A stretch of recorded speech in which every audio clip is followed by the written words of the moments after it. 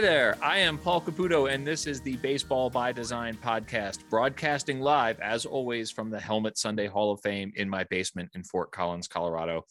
I'm very pleased to be joined by my friend, Philip Geary, who has an awesome, storied career in minor league baseball, and like many people in minor league baseball, is no longer in minor league baseball.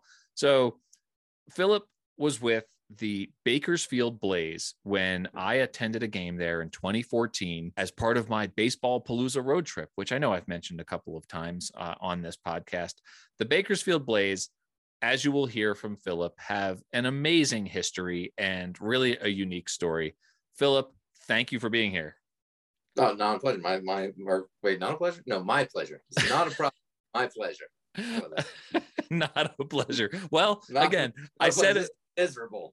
I said it would be unique, and you're the first person to say not a pleasure when I said thank you for being here. Not a problem. My pleasure. Glad to be here. Good to see you again, because I can see you. We can see each other. It's an audio medium, but we are talking face-to-face through the magic of Zoom.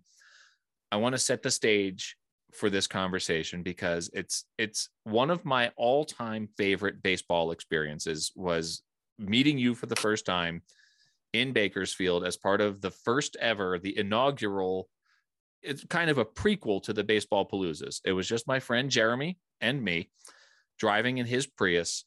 And on this Baseball Palooza 2014, the very first one that we ever did, we started with the Lake Elsinore Storm. And then the next day we drove up to Bakersfield to see the Blaze. And then after that, we went down to I want to make sure I get these in the right order. The Rancho Cucamonga Quakes were next. And then we finished with the Inland Empire 66ers. And our friends made fun of us because I flew from Colorado to Los Angeles, and then we drove east. We drove away from the rollerbladers and Santa Monica Pier and the beaches and the palm trees, and we drove inland to watch minor league baseball. Not least of which was our experience in Bakersfield. So, well, it's funny. You just did the whole Cal League South, yep. RIP. With the exception of the High Desert Mavericks, you missed probably the most unique baseball experience in all of baseball in High Desert. We drove past the High Desert Mavericks, but they weren't playing. In fact, they were playing on the road at one of the teams that we saw, while we were driving around. So there was the wind in that stadium was so intense that we had a second baseman or shortstop, Devin Lohman, I think, who had a pop-up literally to the pitcher, and it got high enough that the wind took it over the fence for a home run.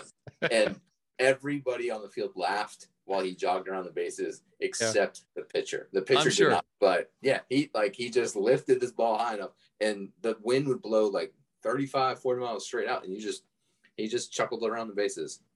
Well, I wouldn't laugh either if I was the pitcher there, right? Because that goes against your stats. That goes on the box score. So we drove to Bakersfield. We found our hotel. We got some Basque food because there's a huge Basque population in Bakersfield, and so that was cool. And then I hated Basque food. You hated Basque food? A lot of lamb. Yeah, I'm a vegetarian to begin with. Yeah, so that took out a lot of the food. And B, I don't like communal eating with people I don't know.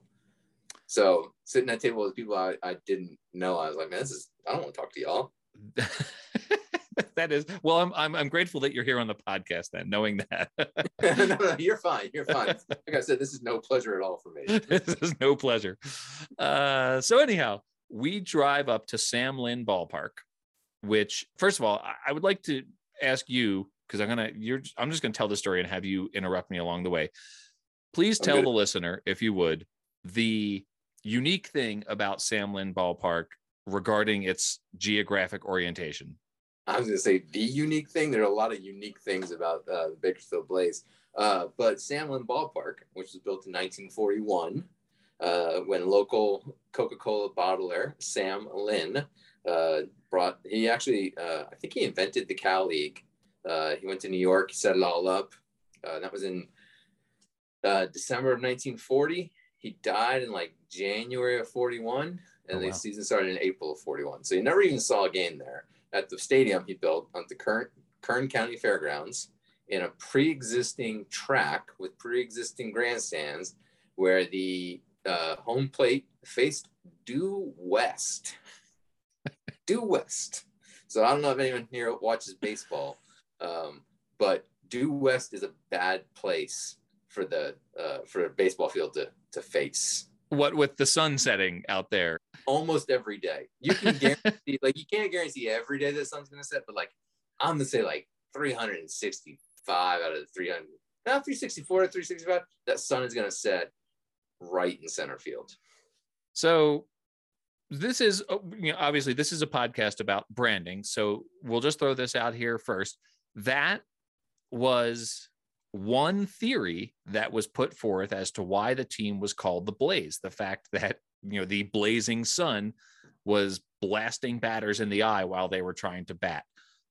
Can you confirm or deny that theory? That is a false statement. Okay. The last thing the Bakersfield Blaze want to do is to remind you to come out to a game at 8:00 at night when we start, because we have to wait for the sun to set, when it's still 105 degrees outside with no breeze and air so thick you could see what you're breathing. We did not want to remind you that there was a blazing sun. Perfect. Thank you. So that theory has now been discounted.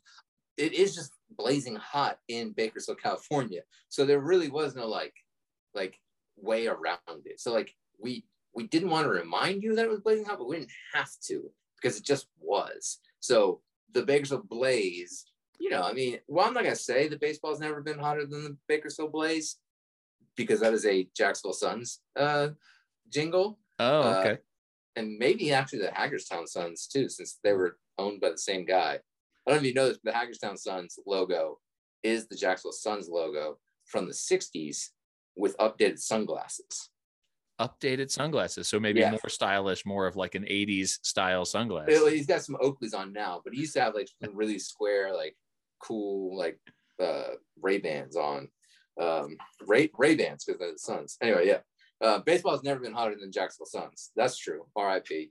Yep. But the Bakersfield Blaze, it's just hot, man. It's just hot. So maybe they were called the Blaze because it was hot, but I don't want to tell you that because it's 110 degrees outside, and I expect you to bring your children and buy bottles of water. Well, the first time you and I communicated, I sent you an email to let you know, hey, I was writing for sportslogos.net. I still am writing for sportslogos.net, but I reached out to you and said, a website I love, P.S. Thanks very much. Chris Creamer, I have mentioned that to Chris Creamer because you've told me that before. And this was, when I started writing for Sports Logos, like that was awesome for me to like be able to reach out to teams and say, hey, I'm Paul, I write for sportslogos.net. And they're like, wow, we love that site. So I have been riding Chris Creamer's coattails all around minor league baseball parks, of America. So, appreciate that. And maybe that encouraged you to respond when I said, hey, I would like to write a story about why the Blaze are called the Blaze. And I got a very hearty response from you. I'm not sure if you remember this, but what you said to me was essentially, I wonder if I still have the email. We're called the Blaze because it's blazing hot. End of story. Yep. And I was like, hey, this is going to be my shortest article ever. This is great. But obviously we ended up, the story went from there. We got into a lot more details. So again, I want to preface all of these stories that we're telling with, I loved this experience. I loved going to a Blaze game. Part of that was getting to, to meet you and have you show us around the ballpark and tell us all of these amazing stories that go with the Blaze itself. So we drive up to the ballpark. From a purely objective aesthetic point of view, Sam Lynn Ballpark, it's not, the shining ballpark stadium on the hill that people are going to, write home about. HOK did not build this ballpark. So aesthetically, maybe it's not, it's probably the main reason that the team was contracted by minor league baseball. I don't know if that's fair to say. But in 2000, the ballpark is a major factor on the contraction, I believe. Yeah. Right.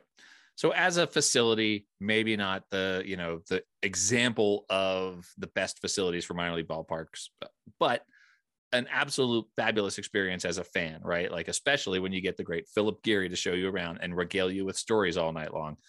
So we drive up, Which You, I do want to say was not just you. I would do it for anybody who showed up. If you showed up at 1 in the afternoon and I was outside, like, blowing down the stands or rebuilding pipes or whatever it is I did there, and you're like, hey, this is a weird ballpark. Tell me about it. I would just tell you about it. I would take you on a tour. If the team was on the road, I'd take you in clubhouses. Whatever you want to do, I will show you. I was so excited to get into all these stories, and you've reminded me by saying that you were there to regale everyone with stories. What was your title with the Blaze? I was the assistant general manager, which no one can see me, but I don't know that I actually look like an assistant general manager of a minor league baseball team. Like, if you lined us all up and you were to point out the assistant general manager, you would point me out as a janitor, not an assistant, not as an AGM. But I was the AGM, which technically stood for I generally managed to assist everybody. and then you moved from the Blaze. Before the Blaze were contracted, you moved from the Blaze to the Charleston River Dogs. Yeah, and you worked there for a little while, and then now where I actually was just the janitor. I wasn't the AGM there. I was the janitor who would yell at the promo guy about his promos. I'm pretty sure that that's not true, but we'll for the sake of the podcast. Oh no, you could call him. His name's Nate. He will tell you I yelled at him an awful lot, but I yelled at him because I cared so much. Right. What I'm saying is, I'm pretty sure that you weren't just the janitor. Yeah. So to paint a picture here, if we were to line you up with like Jason Worth and the mascot for the Northwest Arkansas Naturals, like in a police lineup, it would be hard to tell. I own a Williamsport Crosscutters hat. Because I look like the logo for the Williamsport Crosscutters. And at a winter meetings in Orlando, it was right after the Red Sox won the World Series. And I swear to God, everyone there thought I was Johnny Gomes. I got asked for more autographs. At one point, we were having lunch with the Bakersfield Blaze manager at the time, a gentleman by the name of Ken Griffey Sr., who was a former big league baseball player of some renown. It's possible listeners to this podcast have heard of Ken Griffey Sr. If they're true baseball fans, they've probably heard of Ken Griffey Sr. But we were standing in the lobby and we're talking with Ken Griffey Sr., who's a legitimate baseball star, like a Reds Hall of Famer, And someone walked up and asked me for my autograph because they thought I was Johnny Gomes. And I was like, yo, this is Ken Griffey Sr. I'm an idiot. But I was like, hey man, I'm not who you think I am. And he's like, oh, okay, cool, thanks. And he walked away. That's great. Okay. So anyway, we get there to this ball game. You're regaling us with stories. You're showing us around. You bring us into the press box, such as it is, which is essentially sort of a semi, basically. It's sort of it's a single wide tin trailer is what it is. Right. But it was A, air conditioned, and B, not in the sun. So, and had a refrigerator in it with beverages that you directed us to. So that was great. Yep. We always had a little product up there from the local brewery. So you invited us to partake in that. We certainly appreciated that. And so then we get to, and again, we're talking about why the Blaze are called the Blaze. So then we get to theory number 2 as to why the Blaze are called the Blaze, which is another story that you tell us about a game against the Visalia Oaks, in which the sprinklers went off. And I will ask you, if you would, to take over that story from there. So this was in the this must have been the early 90s, probably early 90s. The Oaks are playing, and the groundskeeper went home at some point during the game because, as you know, baseball groundskeepers routinely just leave in the middle of a game. They just get the game started and they're out. They're usually the least involved and laziest people in the ballpark are the groundskeepers who show up at 6 a.m. and leave at 4 a.m. every day. Right. So, but for some reason in the early 90s, this guy went home.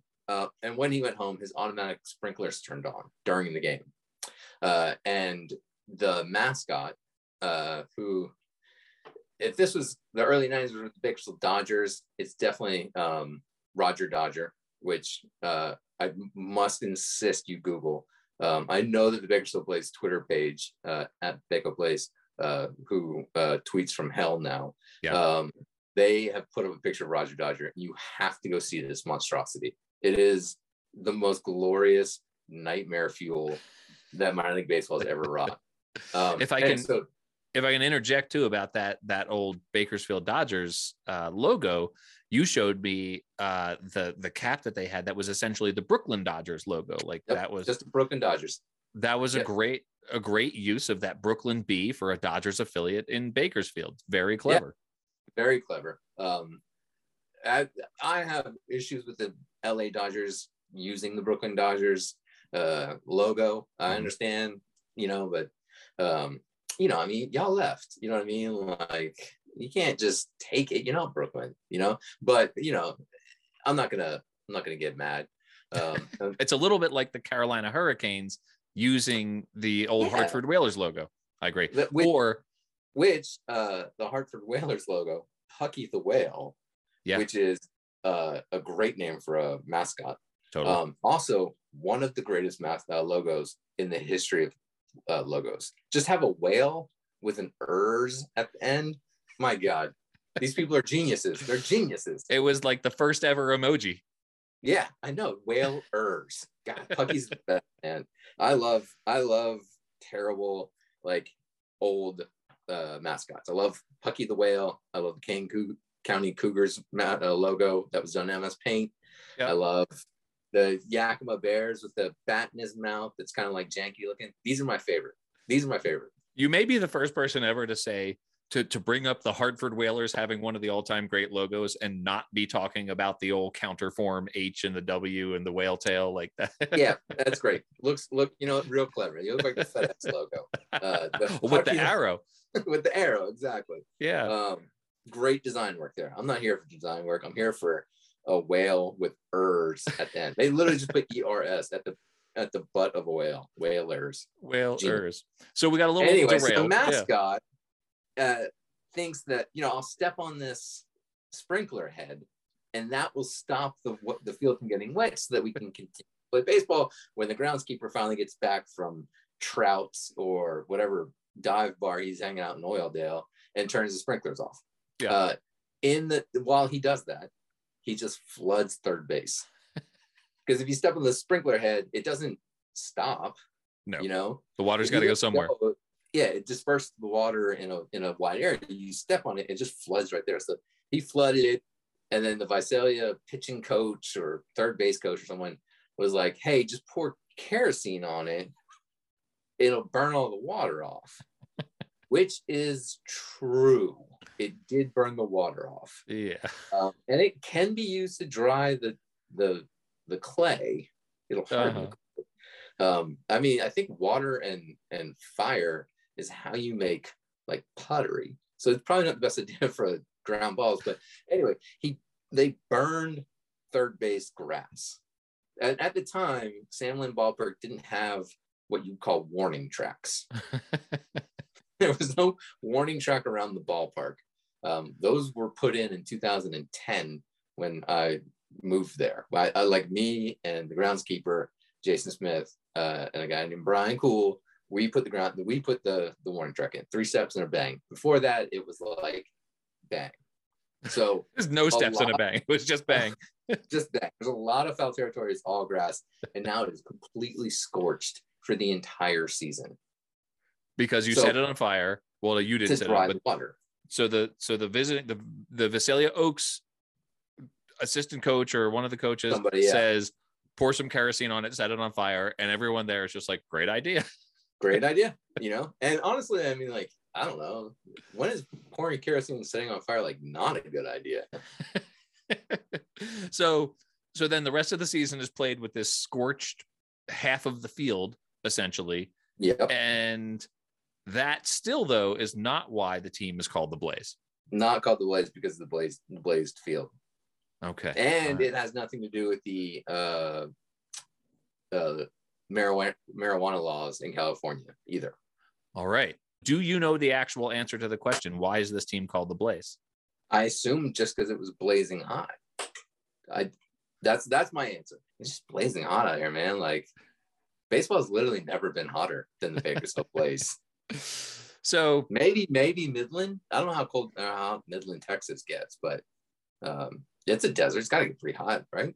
I would expect Midland, Texas gets pretty hot. We'll have to talk to the Rockhounds about this. But so for a team that was trying to not remind people that it was hot, first of all, the team's called the Blaze. Yeah. They've had a series of logos that got sort of farther and farther away from actual flames over the years. And so I do want to address the logos a little bit here. There was one used from 95 to 2000, another one used from 2001 to 2010, and then the final one was used from 2011 to 2016. The first one, 95 to 2000, widely regarded, I think, including by you, as the best logo the team's had. The best Blaze logo that they ever had. And if you've never seen it, you can close your eyes and think about baseball logos from the 90s, and you will come up with what it is. It's sort of a clip art baseball with some red flames, clip art flames, and then the word Blaze in sort of a dark blue. So it's like, it's sort of the primary colors. It's a dark blue, red, and there's a little bit of yellow outline there. The origins of this logo, do you know the origins of that logo? Like where like who created it? Yeah. Well, it wasn't Dan Simon, who I know is a friend of yours, who did an incredible logo for you. Did Dan Simon do an amazing logo for this podcast, or what? I mean, I tell you, I saw it on Twitter for a week, and I was like, it didn't even dawn on me that it was your Twitter account. I was just like, that's a good ass logo. And then one day it clicked, and I was like, oh my God, that's so good. So yeah, he did a great job. I love that logo. Anyway, he didn't do the Blaze logo. Brandiose, I don't think existed. It wasn't some sort of weird design firm in LA. It was, I believe it was Jack Patton, owner and president of Bakersfield Blaze, in the bleachers with a woman named Sandra, who was a booster until the day the Blaze died, and a wonderful woman. And she drew it up on a cocktail napkin and said, should be the logo. And he said, that's a pretty good logo. So that's where the logo came from, was a fan in the stands who was like, oh, y'all changed to the Blaze? That's cool. How about this bee with a flaming baseball in it? Done. Perfect. This was the market research. This was focus groups in 1995, right? All right. And is that better? I mean,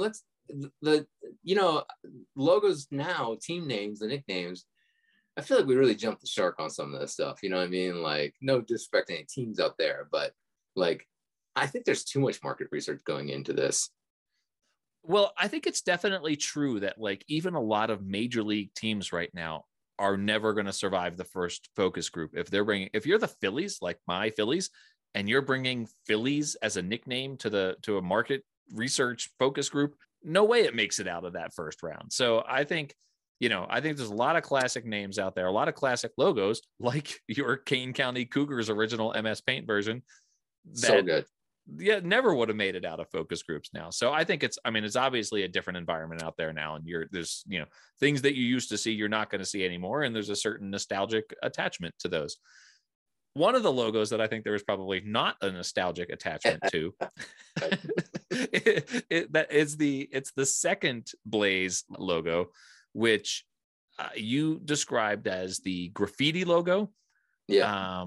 And it has sort of two parts. There's sort of a script logo, and there's the essentially, I thought it was like a Toronto maple leaf or something, but you disavowed me of that. We're getting into another sense of the word Blaze here with this logo. I'll let you take it from here. So I think the graffiti logo is a lot of angles, isn't it? It's like a lot of sharp angles. It's kind of like that classic like S thing people always draw, it's like that, but like with a B and L and A Z. It's very angular and weird. And it looks like it belongs on a skateboard. Yeah. It's very, and even though it's like, what you said, 2000 is when they did that? 2001 to 2010. Yeah, it still feels like very 1998 to me. Like it definitely seems like it was like not as cutting edge in 2001 as maybe they had hoped. But they topped it with, which I think is officially a California oak leaf on fire. Oh, California oak leaf. So not a Toronto maple leaf. Not like Toronto, but the Visalia Oaks are named after something. you Sure. know? And so I think technically it's a blazing oak leaf, but ask anyone who owns a hat, who bought a t-shirt, they just bought it because it looked like a pot leaf. It looks like a burning pot leaf. It looks like a burning pot leaf with a butterfly coming out of it, because there's the BB. There's a bee and a bee, sort of like, I just put my hands, I'm gesturing to you with this, and I put my hands right in front of the microphones. You're a professional here. High quality podcasting right here. It's a bee and a bee backed up to one another, sort of symmetrically, and so they look like, I almost did it again.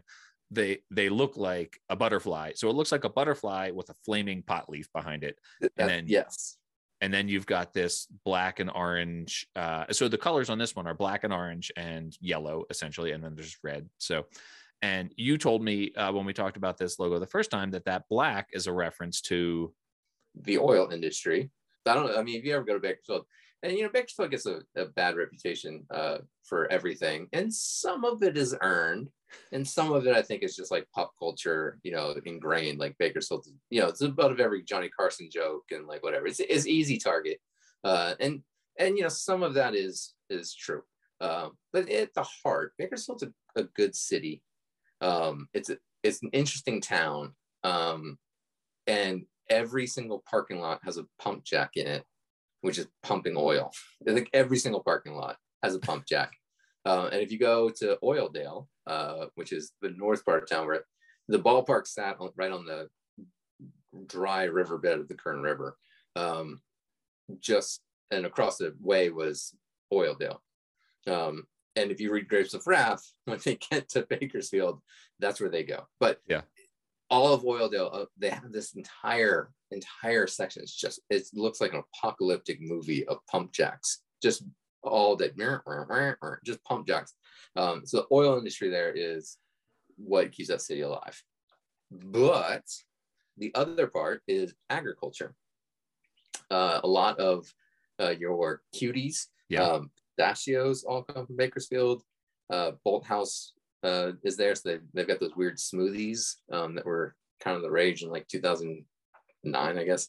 But they also invented baby carrots. Baby carrots are a Bakersfield invention. So, if you want to know a secret, it's just regular sized carrots that were ugly that they cut into smaller carrots. There's nothing baby about these carrots.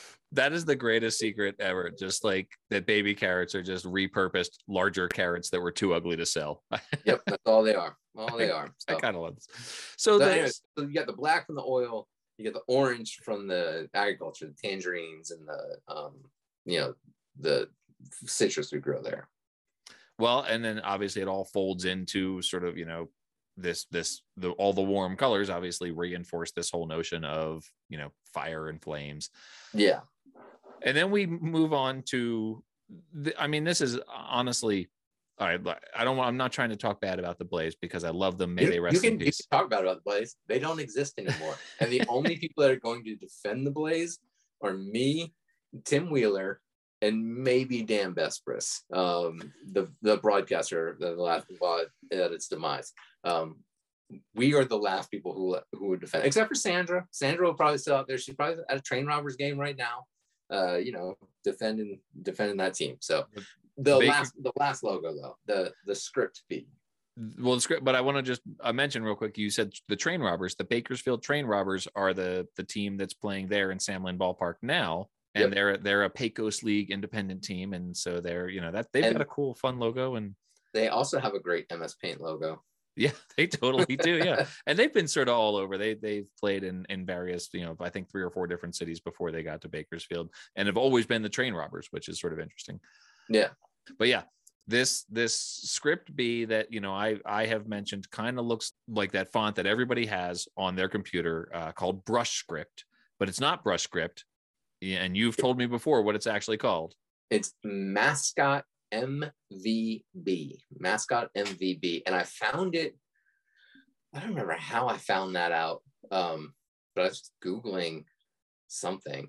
And there it was. And I was like, yeah, that's my B. And then we downloaded the font and we used it in all our marketing stuff. I don't know how how that wasn't in the paperwork, that B, so the pot leaf B ended like just before the last regime, which was me and Liz Martin, the GM, and Debris, and later, Mikey Candela sort of ran it then. But like we took that over, and somehow we didn't have the paperwork on the logo. Like there's no like graphic and identity standards manual that came with the ballpark. I mean, there might have been, but seriously, when Liz and I showed up, we had like 3 laptop computers, all of them with passwords we didn't know. And then finally, when someone broke into the passwords, we just found computers infected with porn viruses. We had to get all new computers. So maybe there was paperwork in there, but I, as a prude, I was not digging through that virus to find what font our mascot MVP was. Maybe some instructions on how to work the sprinklers in case they go off during a game or something. Somewhere I have the old sprinkler like interface, like from the 70s. It's like the dials and stuff. I stole a bunch of stuff from Bakersfield when I left. That needs to go in the Blaze Hall of Fame along with that cocktail napkin that has the original logo on it. And Roger the Dodgers head. And Roger Dodger head and a Brooklyn Dodgers hat. Yeah. And the stat line for Mike Piazza, who played with the Bakersfield Dodgers, who everybody watched. Everybody in town saw Mike Piazza. And remember seeing a 60th round catcher who's the godson of Tommy Lasorda play baseball. Everyone remembered that as soon as he got to be good. Of course. Yeah. So, okay. So now we're name dropping. And so I do want to bring up Bakersfield's most famous fan. When Jeremy and I showed up in Bakersfield, hoping to meet, because you told us it might be a possibility that we might get a chance to meet Fred Willard, the actor. He was a regular at Bakersfield Blaze games, and you got to interact with him. Yeah, well, sort of. So I assume he lived up in Tehachapi, or he lived somewhere like on the mountain outside of town. He didn't live in Bakersfield, but he would roll down one side of the mountain to the Jethawks game. And other times he'd roll down into Bakersfield to a Blaze game. Now, when I say roll, I mean, this man did not look like a Hollywood star. He showed up looking unshaven, like a loose, like dirty, like button-up shirts, shorts, and flip-flops. Like the first time someone was like, "Yo, that's Fred Willard," I was like, "Does he need $1? Can I get him a hot dog?" But he just showed up at a game, and because I was generally managing to assist everybody. Part of my job was to do the on-field games. So I was the guy who did, I'm on the microphone doing the mascot race or whatever. Anyway, so I'm on the field trying to do this, and Fred Willard is sitting there. Like, you have to tell jokes in front of Fred Willard. You have to entertain Fred Willard. It was stressful. Yes. I can only imagine that like having to perform in front of Fred Willard, who is hilarious, right? Like totally hilarious. And if you don't know Fred Willard, go look him up, because so but wait, before sorry, since we're name dropping, since we're talking about Fred Willard, I must tell you, since I want everyone to know that one night he was there with a friend. He looks pretty good. The guy's name was Mike. He was a head writer for SNL at some point in his career. I don't know which Mike. I don't know which SNL head writer.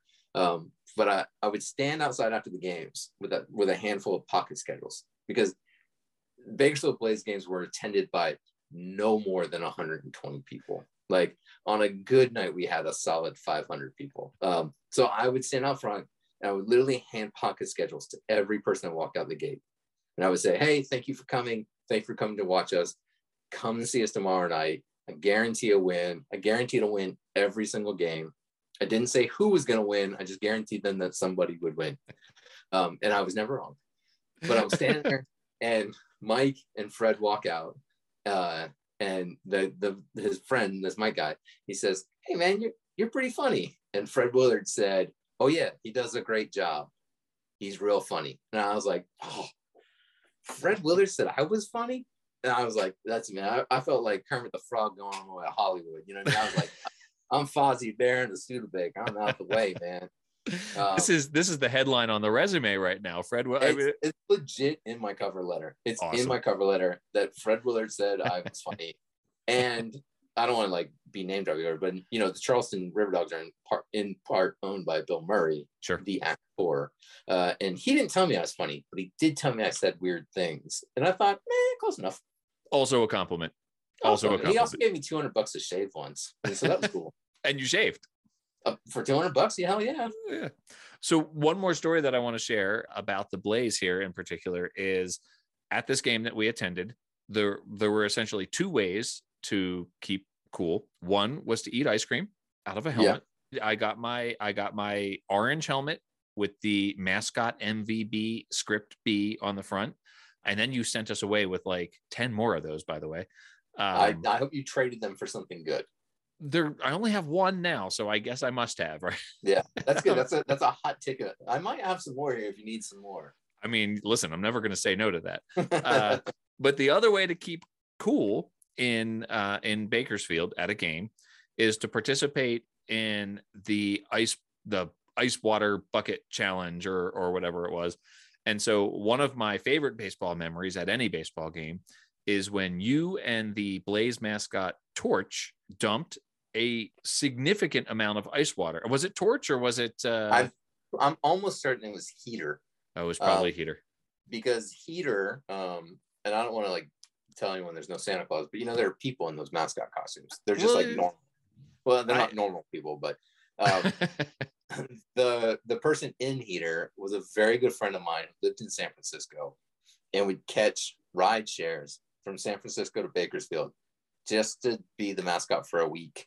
I don't even know that we paid him in anything other than, I don't even think we fed him because he's vegan. And what are you going to feed a vegan in Bakersfield?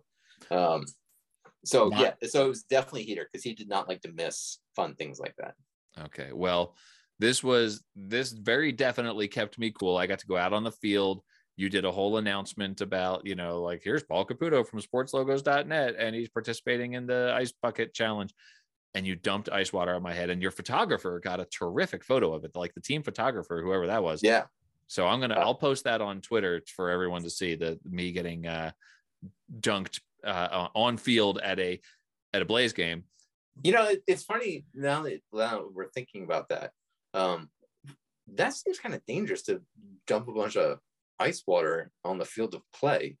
Like, I imagine we were in the warning track, which was like loose gravel, but still, we were on the grass right behind home plate, and I'm pretty sure that it was like evaporated and gone within, about. Right. Well, a fun thing about Sandlin Ballpark though is it could be 110 degrees at 9 o'clock at night. Yeah.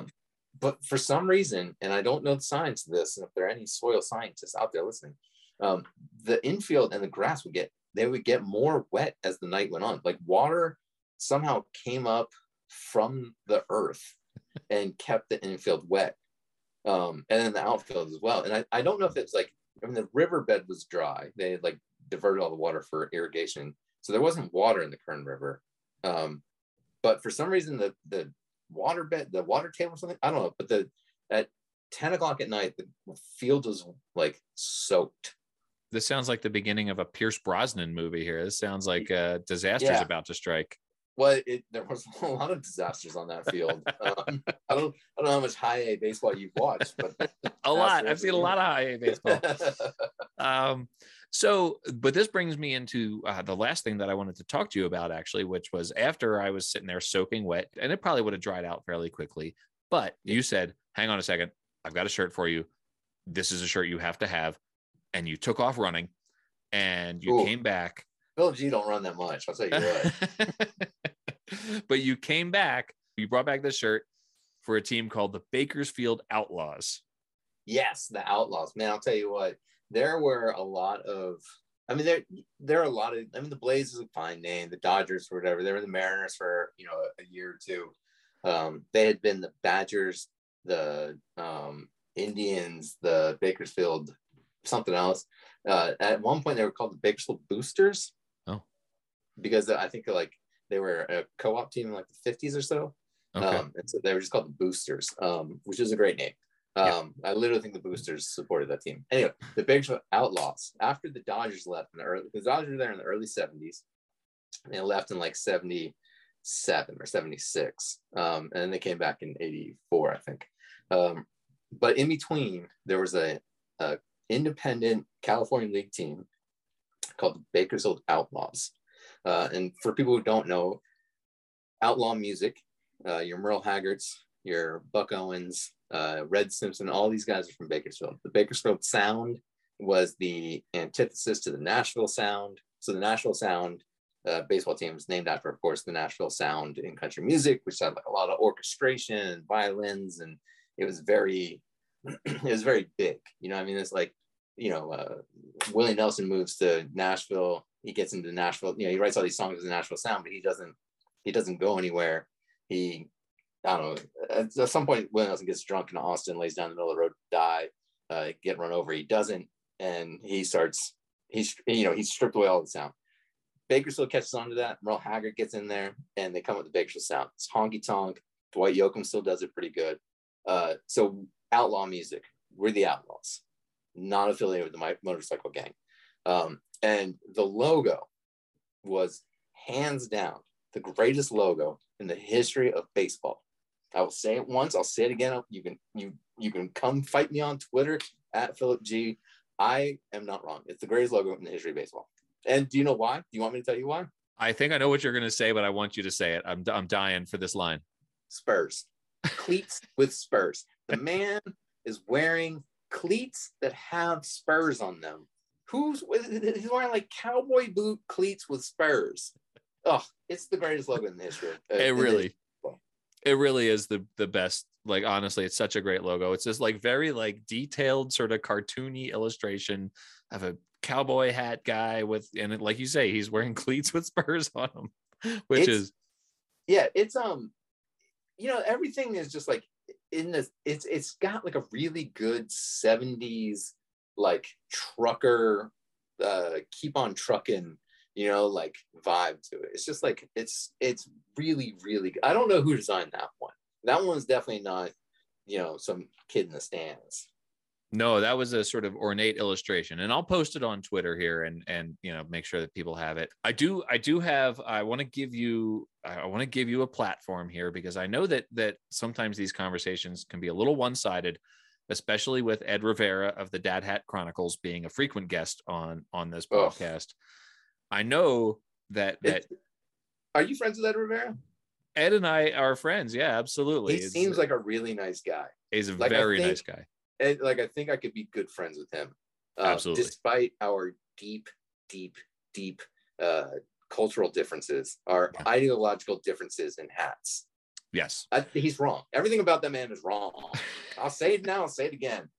Well, I'll tell you, I'm with Ed on these hats. I am team Dad Hat here, but you know, but I want to give you the platform here in our last few minutes before we go to expound on your philosophy that is contrary to our espousing of the dad hats. So I am, and I don't want to like, you know, I don't want to brag or nothing, but I am a new dad. I'm about, at this point, 2 months into being a dad. Beautiful baby girl. She's wonderful. She's, you know, great. Everything about it's great. Dad hats, not cool. You look like a dad in them. If you're going to wear a hat, I want to say, and I only wear, like, I probably have like close to 200 hats at this point. And they got like a good structure. They're high, they're crisp, the brim is flat, you know, and I'm not saying like a flat brim, like, you know, like I'm Jay-Z in like 2005.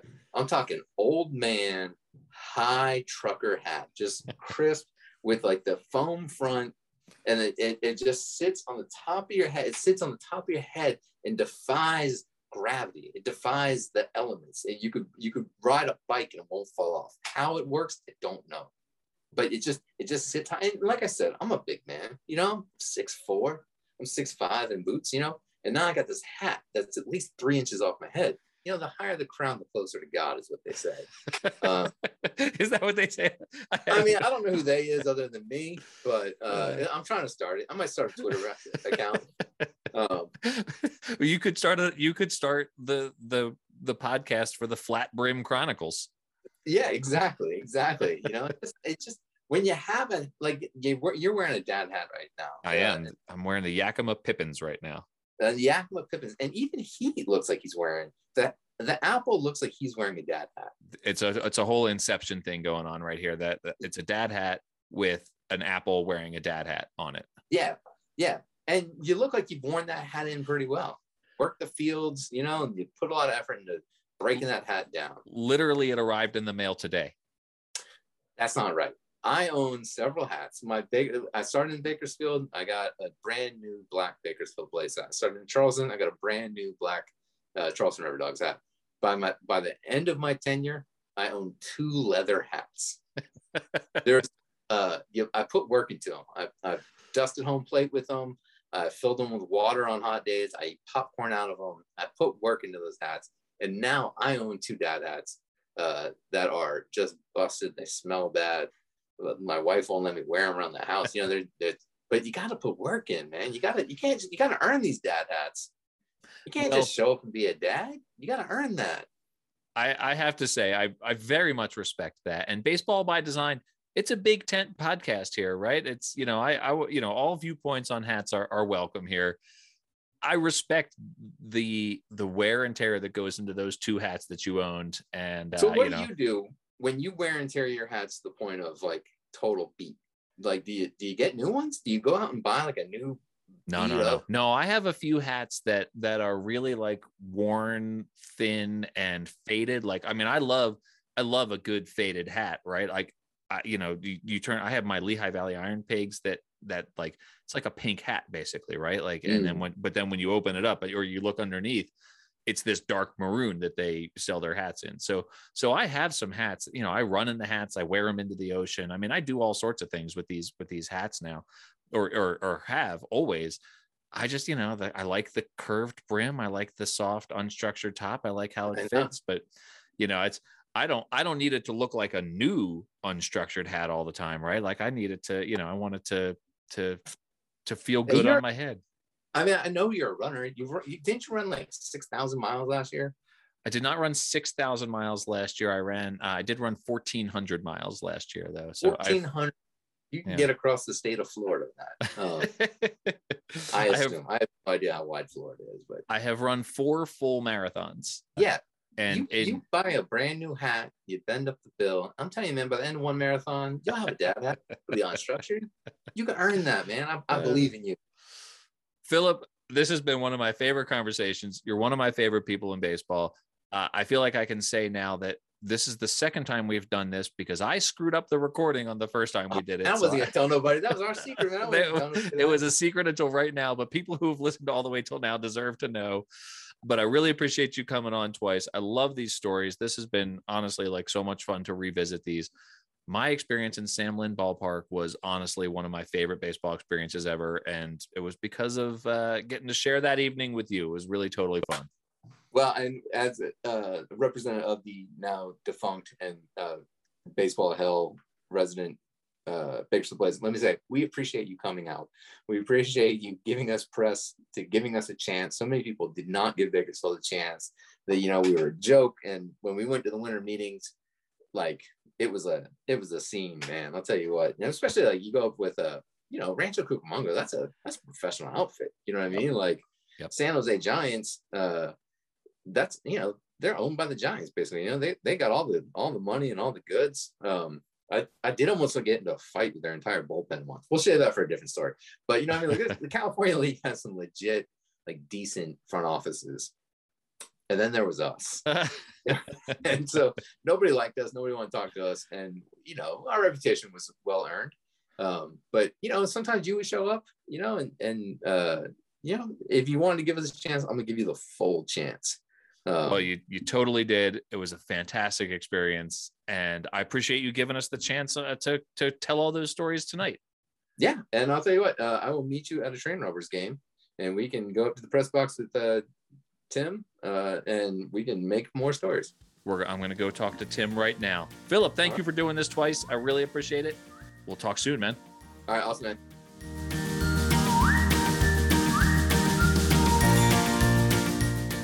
Welcome back, everybody. I'm very happy now to be joined by Tim Wheeler. who was the statistician for the Bakersfield Blaze for the duration of their tenure in Bakersfield, from when they were founded in 1995 right up until they left. That was at 2016. Is that right, Tim? That is correct. We were contracted at the end of 2016. Okay. And Tim is still at Bakersfield's former ballpark, Sam Lynn Ballpark, that Philip and I certainly just talked about some, where you continue to be the statistician for now the Pecos League's Bakersfield Train Robbers, which is a great nickname. That's a team that's moved around in independent baseball. In addition to being the official scorer out of Sam Lynn, I'm the official scorer for Cal State University, Bakersfield Roadrunners. I am the basketball statistician, men's and women's basketball at Cal State Bakersfield, football statistician for Bakersfield Junior College, basketball men's and women's statistician for Bakersfield College, as well as an off-ice official with the Bakersfield Condors, the AAA affiliate of the Edmonton Oilers. That is an impressive resume. Absolutely. How many in the years that the Blaze were there, how many games did you miss? I missed a total of 6. My first 1,439 were consecutive. And then, unfortunately, I was diagnosed with cancer. Oh, no. And they had to do basically surgery within a week. So in the past, I was able to put off some surgeries like an amputation or dealing with a couple of abscessed teeth. But this was very serious. There was a blockage in my colon. And so that streak came to an end. So I missed, it was either 5 or 6. So with all of that going on, you still only missed 5 or 6 ball games. So that is some serious dedication, and you've seen an incredible amount of baseball. Do you have any particular highlights, any memories from Sam Lynn Ballpark that that really, especially as it pertains to the Blaze, anything that really that you conjure up right away? Oh, right away. First, my favorite team of all time. Now, you got to remember, I'm there 22 years. The 1996 team, which was a co-op team, their record was 39-101. They lost their last 22 games of the season. The only thing that ended that streak was the fact that the season came to an end. The manager was Greg Nettles. Wow. It was a team made up because prior to 1995, we were affiliated with the LA Dodgers. The Dodgers pulled up, moved to San Bernardino, and Major League Baseball in 95 gave us a bunch of strike players. Remember, there was the strike of 1994, and they were going to start 1995 with strike players, but they got that settled, but they had these guys under contract. So they basically, those that still wanted to play were sent to either us or Visalia. And in 95, it was primarily Dodgers and Indians. 96 was a cornucopia of players. We had 11 different organizations send us players. Now, the first half of the year, they won 25 out of 70. Not bad considering that, again, you've got 11 different teams. Yeah. The problem was if a player did well, the affiliate would pull the player, send them back to their affiliated club, and not send anybody back. Oh, no.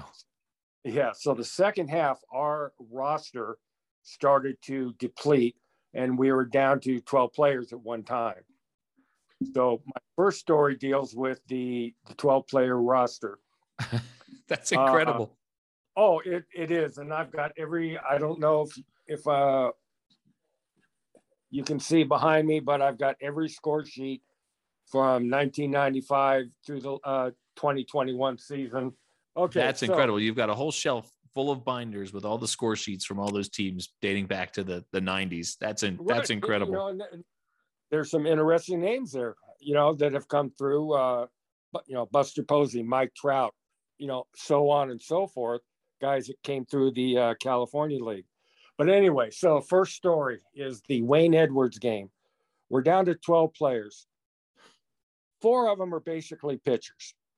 So the pitching was getting real thin, and our general manager, Jack Patton, he was talking to Nettles, and Nettles like, God, I'm going to have to throw the third baseman tonight. I've got no arms.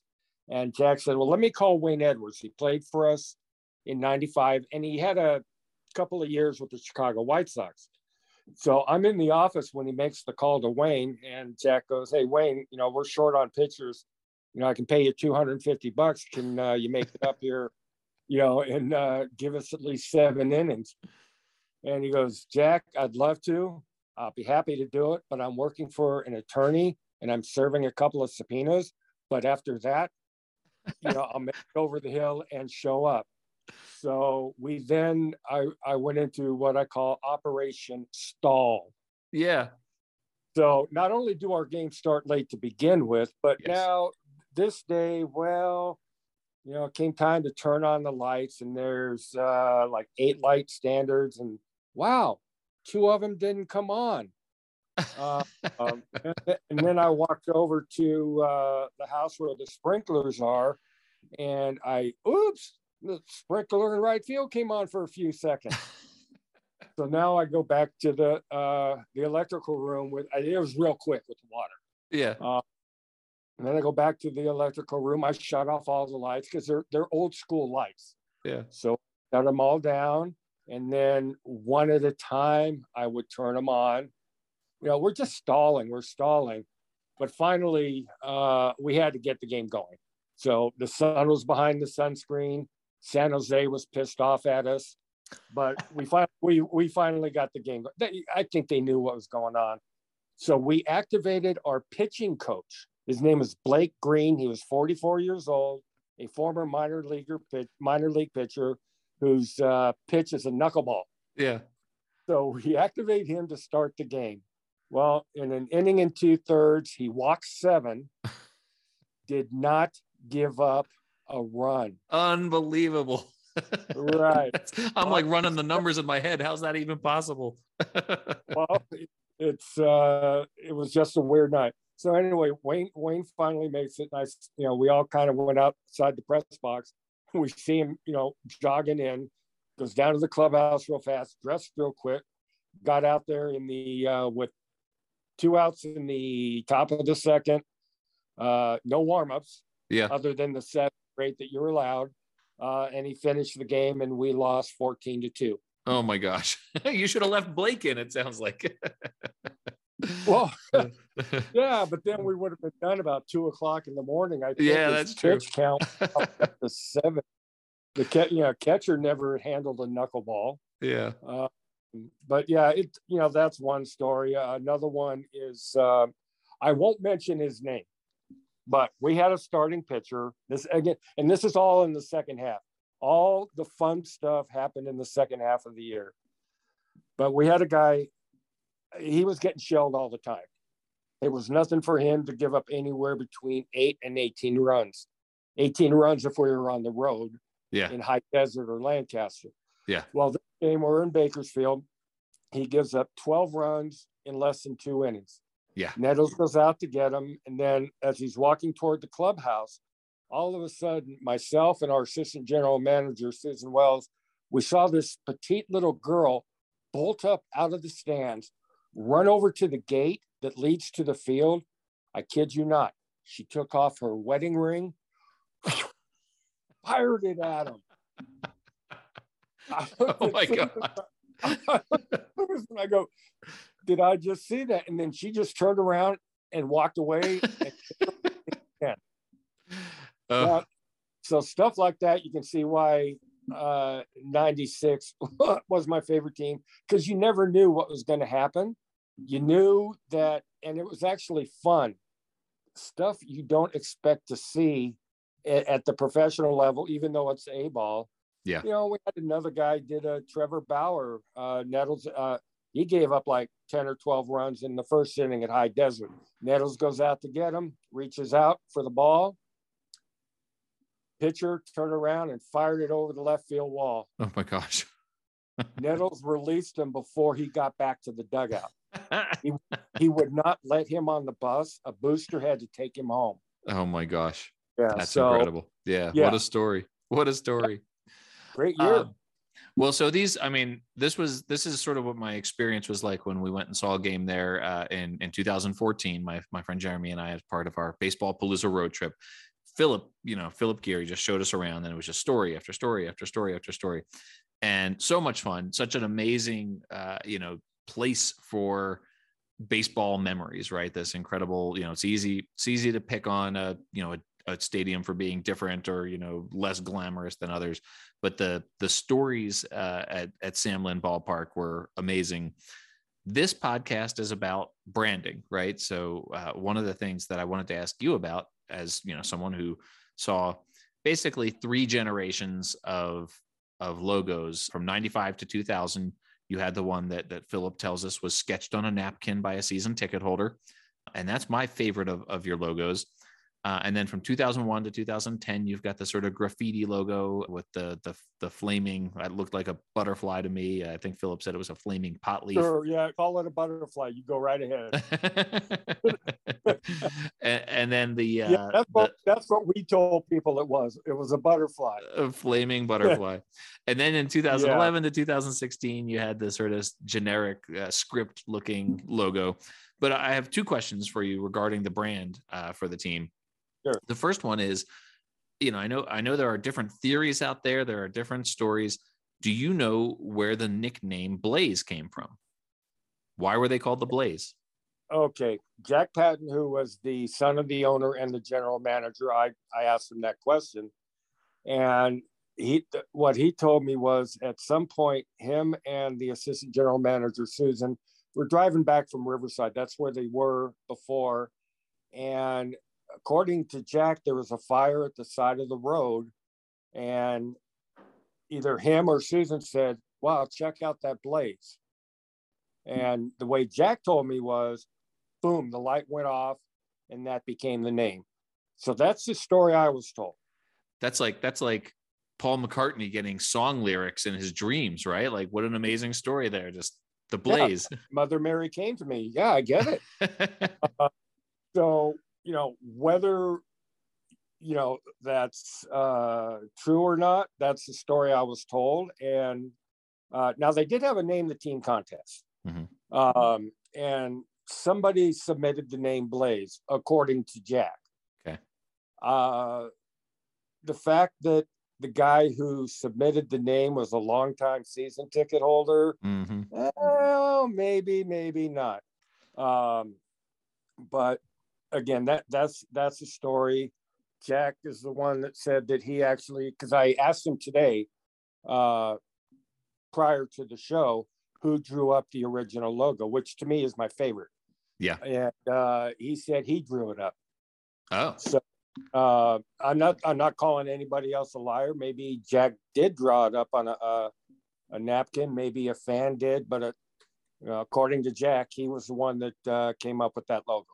Okay. Well, this is the nature of oral histories, right? They sort of shift and change over time. So maybe that fact is lost to history. I would love it if that napkin existed somewhere, though. Wouldn't it be great if there was like a Blaze Hall of Fame and the napkin was there in a glass case? That would be fantastic. So these 3 different generations of the logos, you mentioned that you liked the original one first. I've actually got that on a t-shirt. I bought it when I was there in 2014. And then, like I said, you had the sort of graffiti flaming butterfly, and then you had the black and orange script. Was there one that you felt like was sort of a fan favorite? Was there one that the players liked the best? Was there, is there a most popular version of that Blaze logo? I think it depends. The middle one depends upon your sense of creativity. Let's put it that way. Mm-hmm.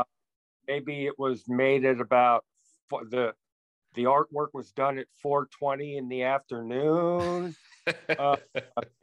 Came out of Colorado. A lot of teenagers and college kids. They seem to like that hat. I think older people just thought it was like some designed by some kid on a skateboard. Right. And I think that's what they were going for. But to me, it looks like a burning marijuana leaf. Yeah, it does. It totally does. 100%. So there's no trying to be polite, throughout the 420s and the. Yeah, no, with the name Blaze and the flaming pot leaf, I think that's sort of that's hard to miss, I think. Yeah, great marketing point. We're blazing out at Sam Lynn Ballpark. Well, I do like all of the, Philip and I went over the stories about the sun setting over the center field wall, and then obviously the time when you were playing the Rawhide. I guess it was the Visalia Oaks at the time when they spread gasoline on the field to set that on fire. 1982. Yeah, that's a great legend. That is true because I looked it up and verified it. The microfiche in the paper many years ago when I was researching Bakersfield baseball, and sure enough, they wrote about it, and everything you heard was true. He suggested, yeah, pour some gasoline on it, and that'll dry the field. And somebody did. But yeah, that sounds good. That's hilarious. That is too funny. Tim, thank you so much. This has been an absolute blast. And if I make it out to Bakersfield, I'm coming to see a Train Robbers game, and we'll hang out in the press box together. Hey, I'll have company. Fantastic. Thank you, Tim. All right, bye.